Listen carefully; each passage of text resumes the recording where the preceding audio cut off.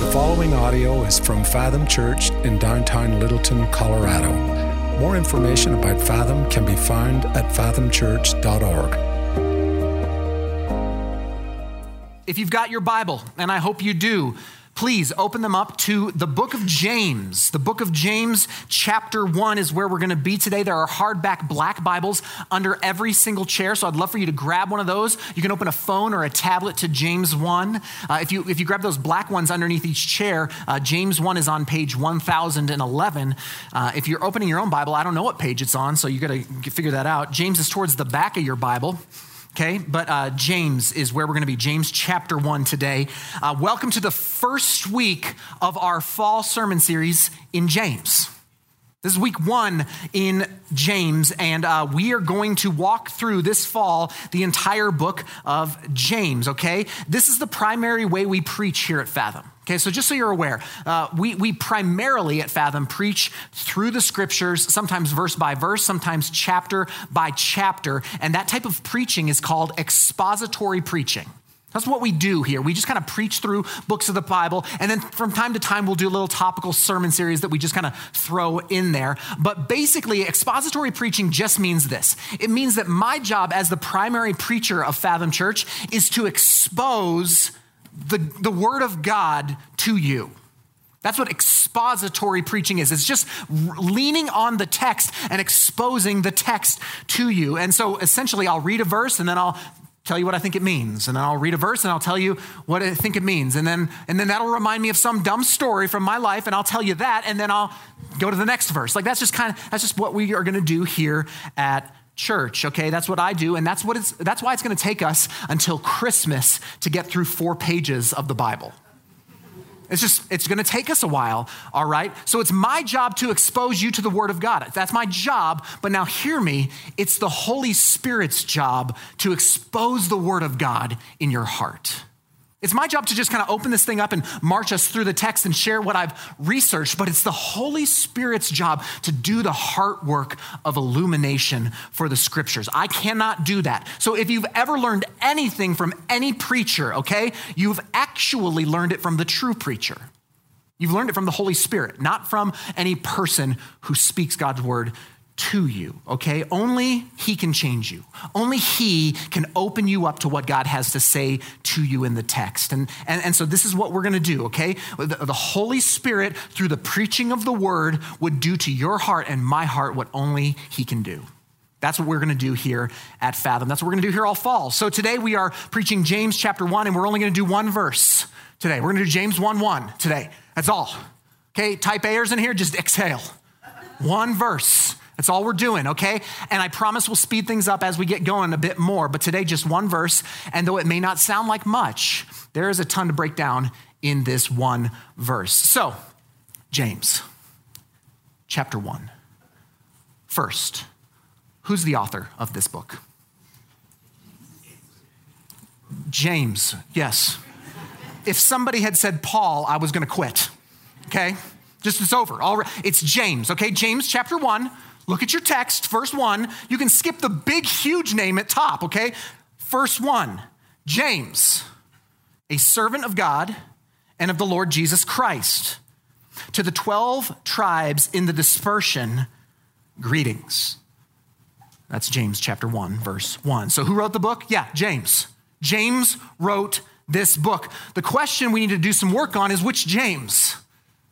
Because there's a lot of Jameses in the Bible. The writer of this letter doesn't give us more than his name.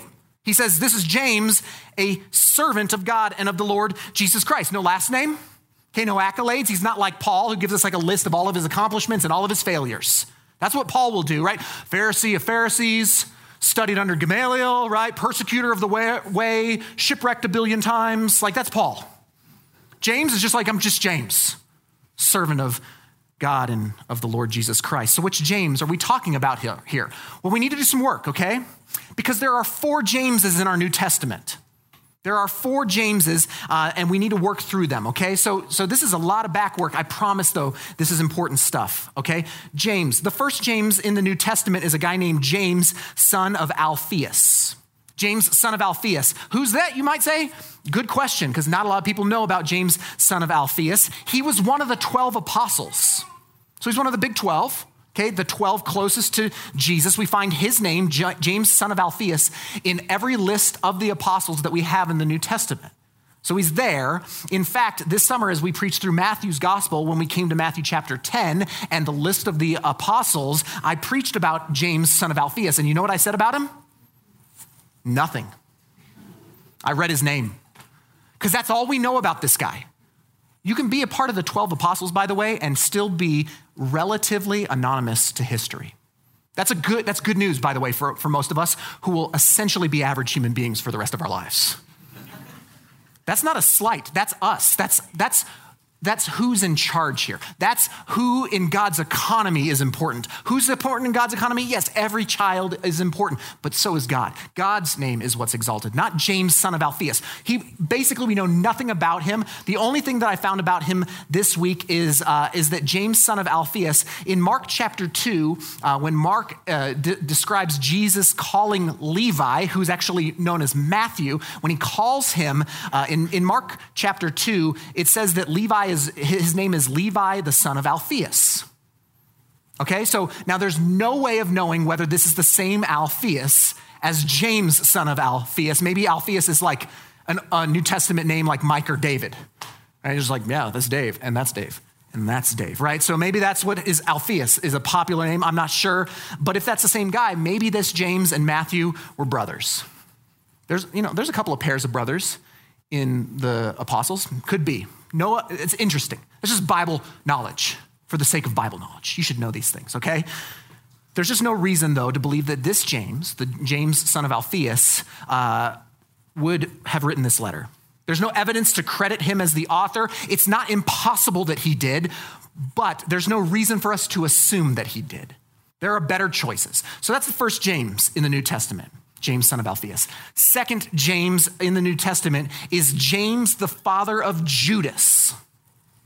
Now, Judas was another of the 12 apostles, and I'm not talking about the Judas we all know, Judas Iscariot. Did you know there were 2 Judases in the list of apostles, okay? There were 2 Judases, which is a real bummer if you're second Judas. Because for the rest of your life, you're just like, someone introduces you, you're like, no, not that Judas, I'm the other Judas. I'm the other guy, okay? In Luke chapter 6, that guy is called Judas, son of James. Son of James. So this James is the father of Judas, father of one of the 12 apostles. He is even more obscure than James, son of Alphaeus, and therefore there's no reason for us to credit him with the writing of this epistle, okay? Those are the first 2 Jameses. Now we move into potential candidates. The third James is the James we are most likely familiar with in our scriptures, and that's James, the son of Zebedee. James, the son of Zebedee. Again, another one of the 12 disciples, but this is a pair, okay? James and his brother John, James and John, are the sons of Zebedee. These guys are also known as the sons of thunder, okay? The best nickname in the Bible. Sons of thunder show up, thunder, right? Like that's what, it's just the sons of thunder, okay? Peter got called the rock. These guys are the sons of thunder. It makes me even more sad for Doubting Thomas. Doubting Thomas has got to be like, are you kidding me? One bad day, and for all eternity, this is how I'm known. Rocky, sons of thunder, Doubting Thomas. Really? Like, I just feel bad for Thomas. I've made that known. But this James, the son of Zebedee, son of thunder, we know a lot about this guy. Okay, he's in the inner circle of Jesus' group. Inner circle. Peter, James, and John are like his 3 within the 12. They're like his tight bros, okay? He's in the inner circle. So this guy certainly has the chops to be the James who wrote this epistle, okay? Except we know from the Bible that James, the son of Zebedee, was one of the first apostles martyred. One of the first apostles killed after the resurrection and ascension of Jesus. So in Acts chapter 12, you can actually read the account that James is killed by Herod. He's killed. So even though this James could have penned this letter, his early death makes him pretty unlikely. Like he had the pedigree to do this, but it probably was not this James. So we come to the 4th James in our Bible. And the fourth James, and most likely candidate to be our author, is James, the brother of Jesus, the brother of our Lord. That's this James, okay? Now, James was essentially the half-brother of Jesus. We know he's the half-brother because they don't share a similar father. You following me on that? I mean, I went to public school, but I got that one down, okay? James, the half-brother of Jesus. He was born to Mary and Joseph after Jesus was born. Okay, we find out about he and his siblings in Mark chapter 6. The crowds in Jesus' hometown are astonished with him, astonished with his teaching, and they ask this, I'll put it up on the screen, Mark 6, where did Jesus, this man, get these things? What is the wisdom given to him? How are such mighty works done by his hands? Is not this the carpenter, the son of Mary and brother of James and Joseph and Judas and Simon? I don't know why they named their third son Judas, but they did. And are not his sisters here with us? So Jesus, he's the big brother to James and a bunch of other siblings, okay? But James here, now here's what we know. He's mentioned first in this list and in any other list with the siblings of Jesus, which most likely means he is the eldest of the brothers. He's probably the oldest brother, second to Jesus. So he and Jesus would have been the closest in age of all of the siblings, okay? How many years difference? We have no idea. We really don't know. I couldn't give you an exact, but we can surmise that they probably weren't that far off from each other because in order for Mary to have that many more children, she must have gotten to work pretty quick after Jesus was born. I mean, it's just how it works, okay? So we need to picture this, okay? Jesus and James are raised in the same home. They very likely shared a bedroom, maybe bunk beds, I don't know. Right? Of all of his brothers, James might have been relationally the closest to Jesus since they're probably closest in age. Now, what did James think of his brother, Jesus? What did he think of him? Well, we have two records of their thoughts. And first, we find that after Jesus begins his ministry, he starts to gather quite a following, okay? And in Mark chapter 3, verse 21, here's what his family thinks of him. When his family heard it about Jesus and gathering this big group, they went out to seize him, for they were saying, he is out of his mind. So Jesus' family thinks he's crazy.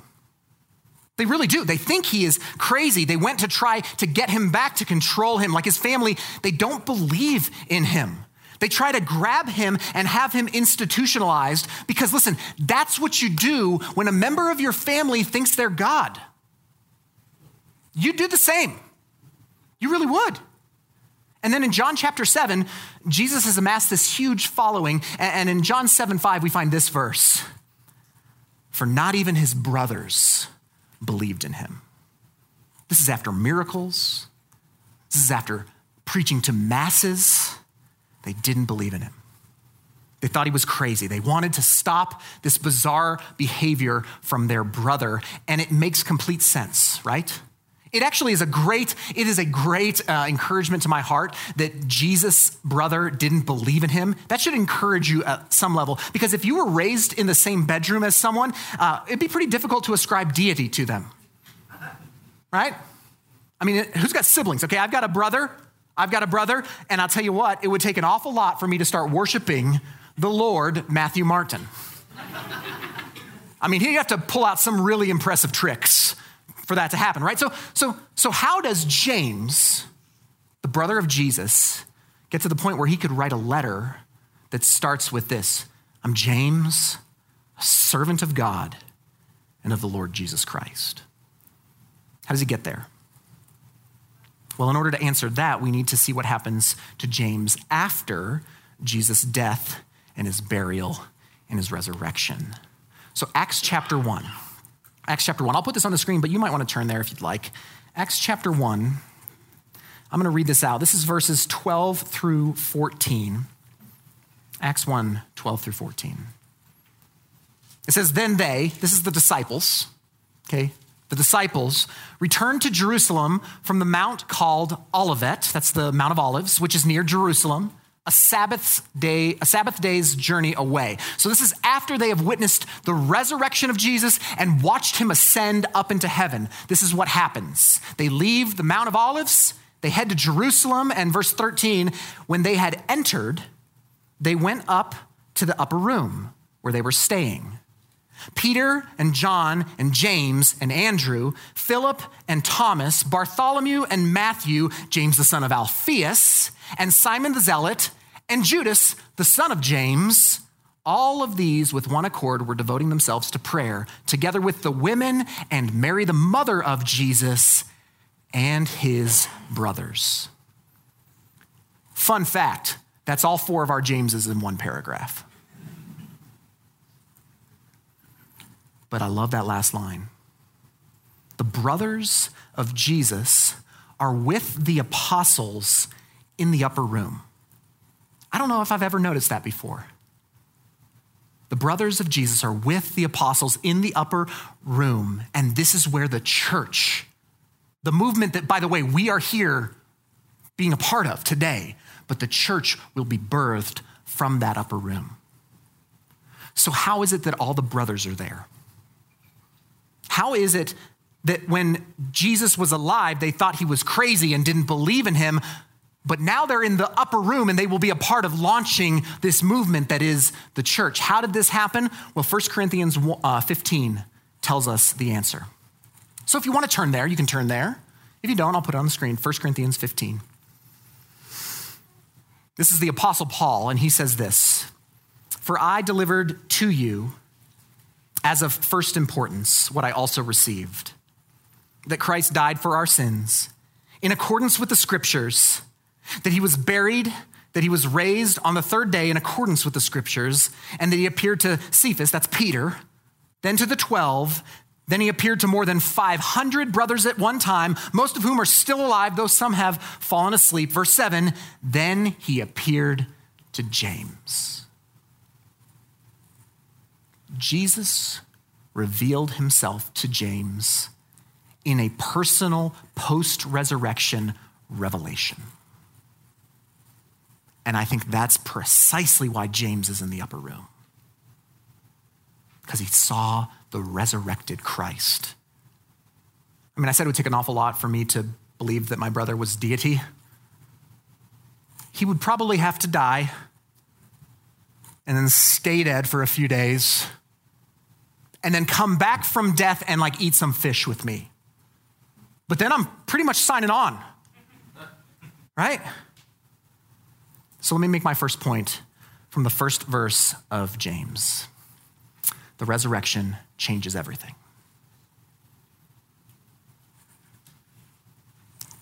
The resurrection changes everything. What you believe about the death and the resurrection of Jesus Christ are the most important things that you believe. And we see right here that with James, if the tomb is empty, then anything is possible. If the tomb is actually empty, then his brother might just be who he said he was. He's not crazy. He's not worthy of institutionalization. He's the Son of God. He's the Messiah. He's the Christ. Pastor Andy Stanley says that the way to understand something is to go back to its starting point, which is actually kind of helpful to think. Like everything has a starting point, okay? Every job has a first day. It has a starting point. Every relationship, every living thing had a starting point. You had a starting point. Some of you were started on purpose. Some of you were as a big mistake, right? Everything has a starting point, okay? Romances, they always have a starting point. Some of you remember like your first romance, your very first romance. Mine was when I was 4 years old and I thought I was gonna marry my cousin Amanda. And I'm thankful that I grew out of that, right? But everything has a starting point. And now hear me, your faith journey has a starting point. There was a start, even if you don't remember it, even if it was happened so young in life, you still had a starting point to your faith. And James, his real starting point is witnessing the resurrection of Jesus. The resurrection changed everything for this guy. In fact, church history will tell us that James believed in the resurrection for the rest of his life. He never recanted this thing. I mean, it's astounding that the brother of Jesus never recounted or turned back from following his brother. Okay, he will be martyred. He will be thrown off a tall building. He hits the ground, doesn't die, and they have to come and bash his head in with a club. And he never turns back from his profession of faith. The fact that the closest brother to Jesus witnesses the resurrection of his brother and gives his life to it gives some authenticity to this. So our text says he's a servant of God and of the Lord Jesus Christ. Never changes his story through his whole life. He believes that Jesus is the Messiah. The resurrection changes everything. I just can't get that home enough. So this is the James, okay, brother of Jesus. I think it's the writer of this letter, but really just because I've given you some biographical information, it does not prove that he's the author. We need maybe a little bit more, okay? He's, I think, the most likely candidate, but we need a little bit more, and we have a little bit more, okay? So James, he has come now to faith in Jesus. Post-resurrection, he believes that Jesus is the Messiah, and now he finds himself in the upper room. Okay, Acts chapter 1, he's in the upper room with the other apostles, and it isn't long before he's a very important part of this church movement, of the new church, okay? And so in Acts chapter 12, I've already talked about Acts chapter 12. What's happened between Acts 1 and Acts 12 is immense persecution has broken out against the church. This happens in Acts chapter 7 with the stoning of Stephen. So all of the Christians, the Jews come and they kill Stephen at the hand of a young Pharisee named Saul. And then there's persecution that breaks out against all of the Christians, and they scatter. All the Christians scatter. And now in Acts chapter 12, there's persecution, heavy persecution. I've already mentioned that Herod has just killed James, the son of thunder. Okay, James is now dead in the beginning of Acts 12. And right on the heels of that story, after he's killed, Peter, the apostle Peter, is imprisoned. And you might know the story if you were raised in church, but the church gathers to pray that Peter would be released from prison. So they're having a prayer meeting at the church. Peter's in prison. An angel miraculously breaks Peter out of prison. And then when Peter shows up to the prayer gathering to be like, ta-da, good praying, right? When he shows up to that moment, this is what the text says. Acts chapter 12, verse 17. But motioning to them with his hand to be silent, so Peter says silent, he described to them how the Lord brought him out of prison.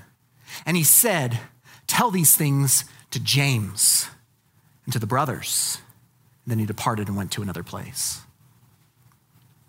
So James goes from the upper room to becoming the focal point leader of the church at Jerusalem.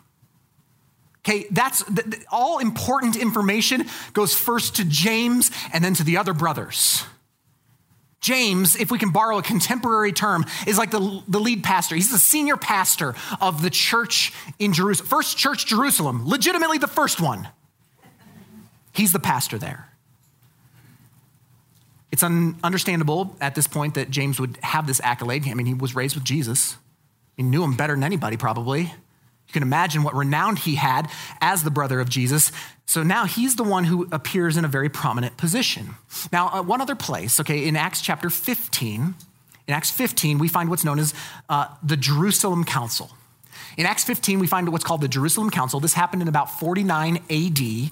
And what they're trying to decide here is that there's some decisions needing to be made concerning the spread of the gospel to the Gentiles. Can Gentiles be saved or not? They weren't sure. So they have a church meeting. That's what Christians do. When we aren't sure, we just gather together and we have a meeting, okay? So they have a church meeting, the Jerusalem Council, and when all the arguments have been made, yes, the Gentiles can be saved. No, the Gentiles cannot be saved. Well, what happens? Acts 15, verse 13 says this. After they had finished speaking, James replied, brothers, listen to me. And he makes a ruling. Gentiles can become Christians, which is great news for you and me, or most of us, okay? Because most of us are Gentiles. James, again, is the key leader here. The key leader at a key moment of decision-making in the church at Jerusalem. He presides over this council, and we'll find out later in the chapter that he pens the message that is going to be sent to all the other churches to tell them that the Gentiles are in fact part of the church. Now, tradition tells us that James will be the senior pastor, the lead pastor, the main pastor or elder in the church of Jerusalem until he is martyred in 62 AD. And I've already told you how that happened, okay? So, why do we think he wrote this letter? Why do we think he wrote this letter? Let me give you a few compelling reasons. First, that he rose to such a position of prominence in Jerusalem after the resurrection, which was the hub of this new kind of church movement, is good credit for this guy. I mean, we have today churches that are kind of movement-setting churches. There are big churches, right? Like everybody wants to know how these churches do small groups, how these churches do preaching, how these churches do leadership development. Ain't nobody asking us about that, right? We just got coffee. It took us 6 years, okay? We figured it out.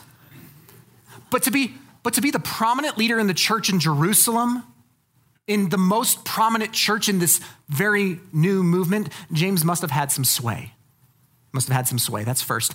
Second, when you compare the writing style, the letter writing style between the book of James and the message from Acts 15 that is sent by James, the brother of Jesus, the senior pastor of Jerusalem, from the Jerusalem council, when you literarily compare these two, it's almost undeniable how many linguistic similarities are to be found between these two letters.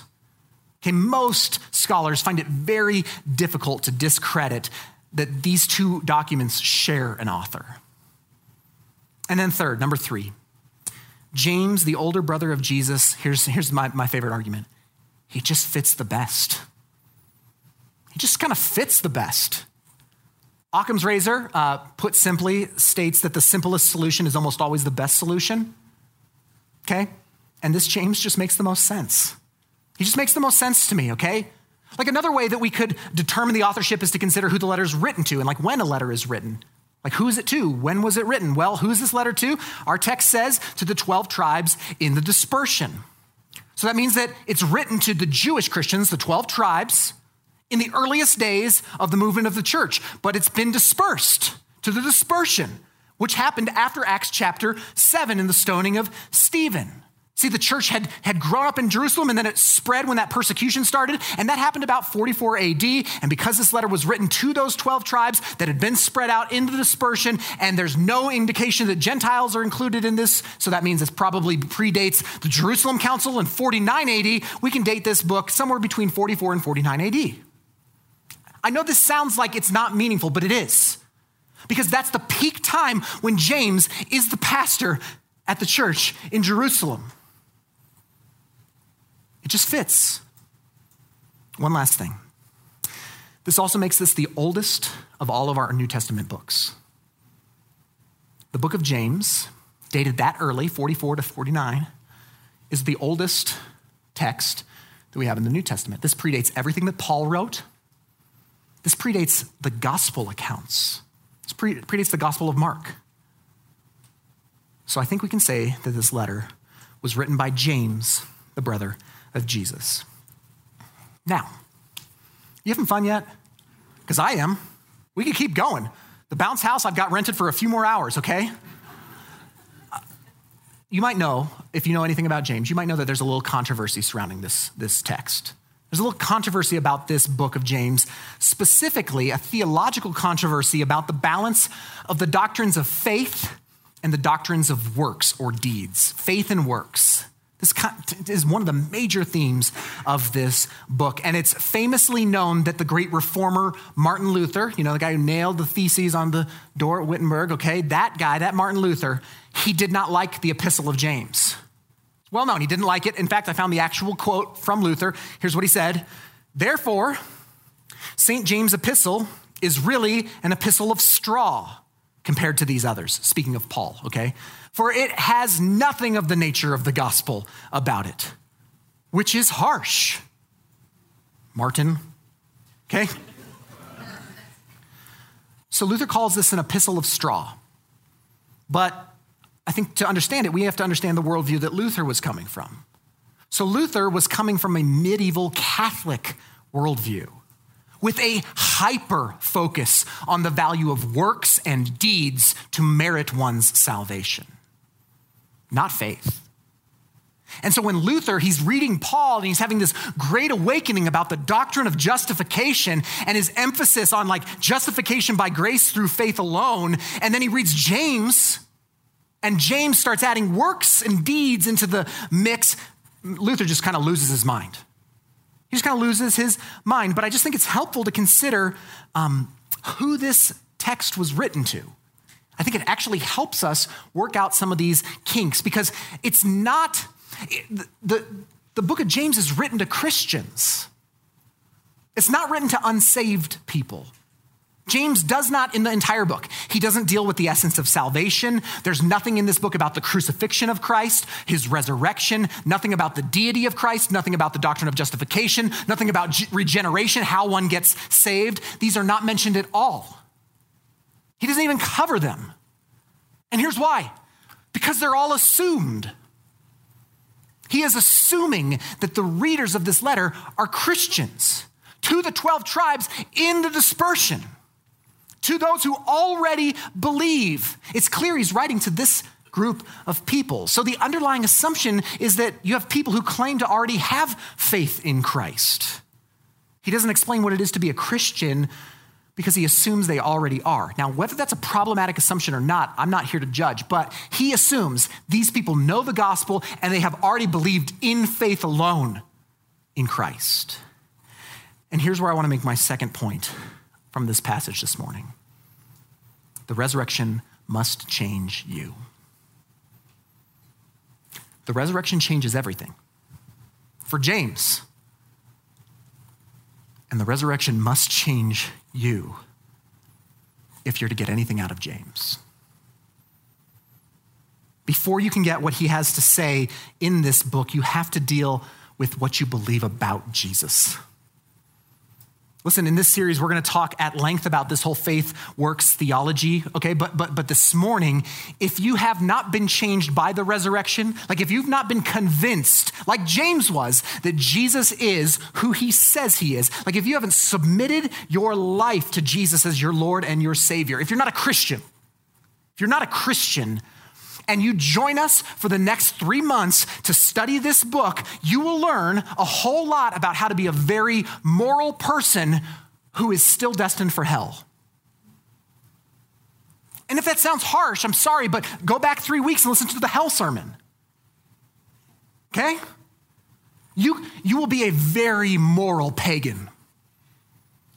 You'll be a very moral unbeliever. See, the obedience and the works that James is going to call us to, listen, cannot save you. It was never expected to. If this book is going to make any sense to us at all, then first, the resurrection must change you. You need to be saved. So this is your chance, okay? Series is going to be great. This sermon series is going to be amazing, but you need to be a Christian to get out of it what you are meant to get out of it. So have you been changed by the resurrection? You can sit in church for a long time and never be transformed by the resurrection of Jesus. You might even sense God beckoning to you today in that. You're like, man, if James believed, then maybe I could believe. And I just invite you, just jump in with us. You can pray today, Jesus, I give you my life. I give you my life. I need you. I believe in you. I want to follow you. I submit to you. Be my Savior. Be my Lord. And it will, I promise you, it will change the next 3 months as we study the book of James. The resurrection must change you. Okay, that's all. That's all. That's James chapter 1, verse 1. That's why we preach primarily through books of the Bible, okay? Expository sermons, all of that from one verse. And listen, y'all, I had to cut a bunch. Like I didn't even get to some of this other stuff in that verse, okay? I could have kept going, but for the sake of time, we're gonna end. And now I don't know if you know this or not, but most church growth specialists say that you don't spend your fall, the best time to grow your church, going verse by verse like this through a book of the Bible. It's not like the gold standard of how you grow a church in the fall, okay? They tell you actually to market something more attractional to your church at the launch of a new season. So deal with a felt need in a real creative way and keep the sermons kind of short and snappy. We're way past that, right? And that's how you're gonna draw a crowd. That's how you're going to draw crowds. So I thought about it. We could do this, okay? We could just take some pop culture things and kind of Christianize it, okay? For example, take the TV show Stranger Things, okay? Season 4 is coming. Season 4 is coming to Netflix next year. So let's just say today, you came to church, we sing a couple of songs, somebody reads some scripture, I get up here and I go, okay, I want to start a sermon series today, and I'm calling it Danger Things.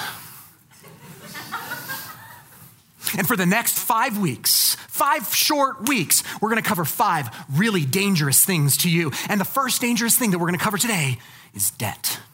Okay, and then from there on, I preach 5 sermons that cover 5 danger things, okay? And maybe I link a half a verse of scripture from some obscure minor prophet to why danger is bad and why debt is bad and all this stuff. But then I say, I preach for 30 minutes and then I say in my conclusion, and that is why debt is a danger thing. Let's pray, okay? And then we pray, all right? And then as I go down, the band comes back up and Amanda comes up, she grabs a guitar and she says, guys, I just wrote this song this week. The Spirit was in me. And it's called Debt Danger. And then she starts playing and she sings, if you've got $4 but you spend 7, debt danger, right? Like if she does that, the record comes out next week, okay? And then just on your way out, just to kind of remind you about the danger of debt, you get a bumper sticker or a t-shirt with that logo on it and you're expected to wear it and come back next week for the next danger thing. Like, we could do that. I mean, this was not hard to create. And I could come up with 5 dangerous things, and we could do that because here's the truth. Debt is dangerous. It's true. Or we could spend 45 minutes on one verse that shows us that the resurrection changes everything and that calls us to believe and be changed by the resurrection. I know what I would prefer. James, a servant of God and of the Lord Jesus Christ, to the 12 tribes in the dispersion, greetings. Now you're ready to study the book of James. So verse 2, next week. Let's pray together. Father, thank you for the gift that your word is to us. That as we heard read over us, that every word is breathed by the Spirit. That every word is good. It's good for correction, it's good for reproof, it's good for building up, it's good for encouragement. Thank you that every word of this book is true. And then it points us to the way that we can live, and it points us to the God who we should live for.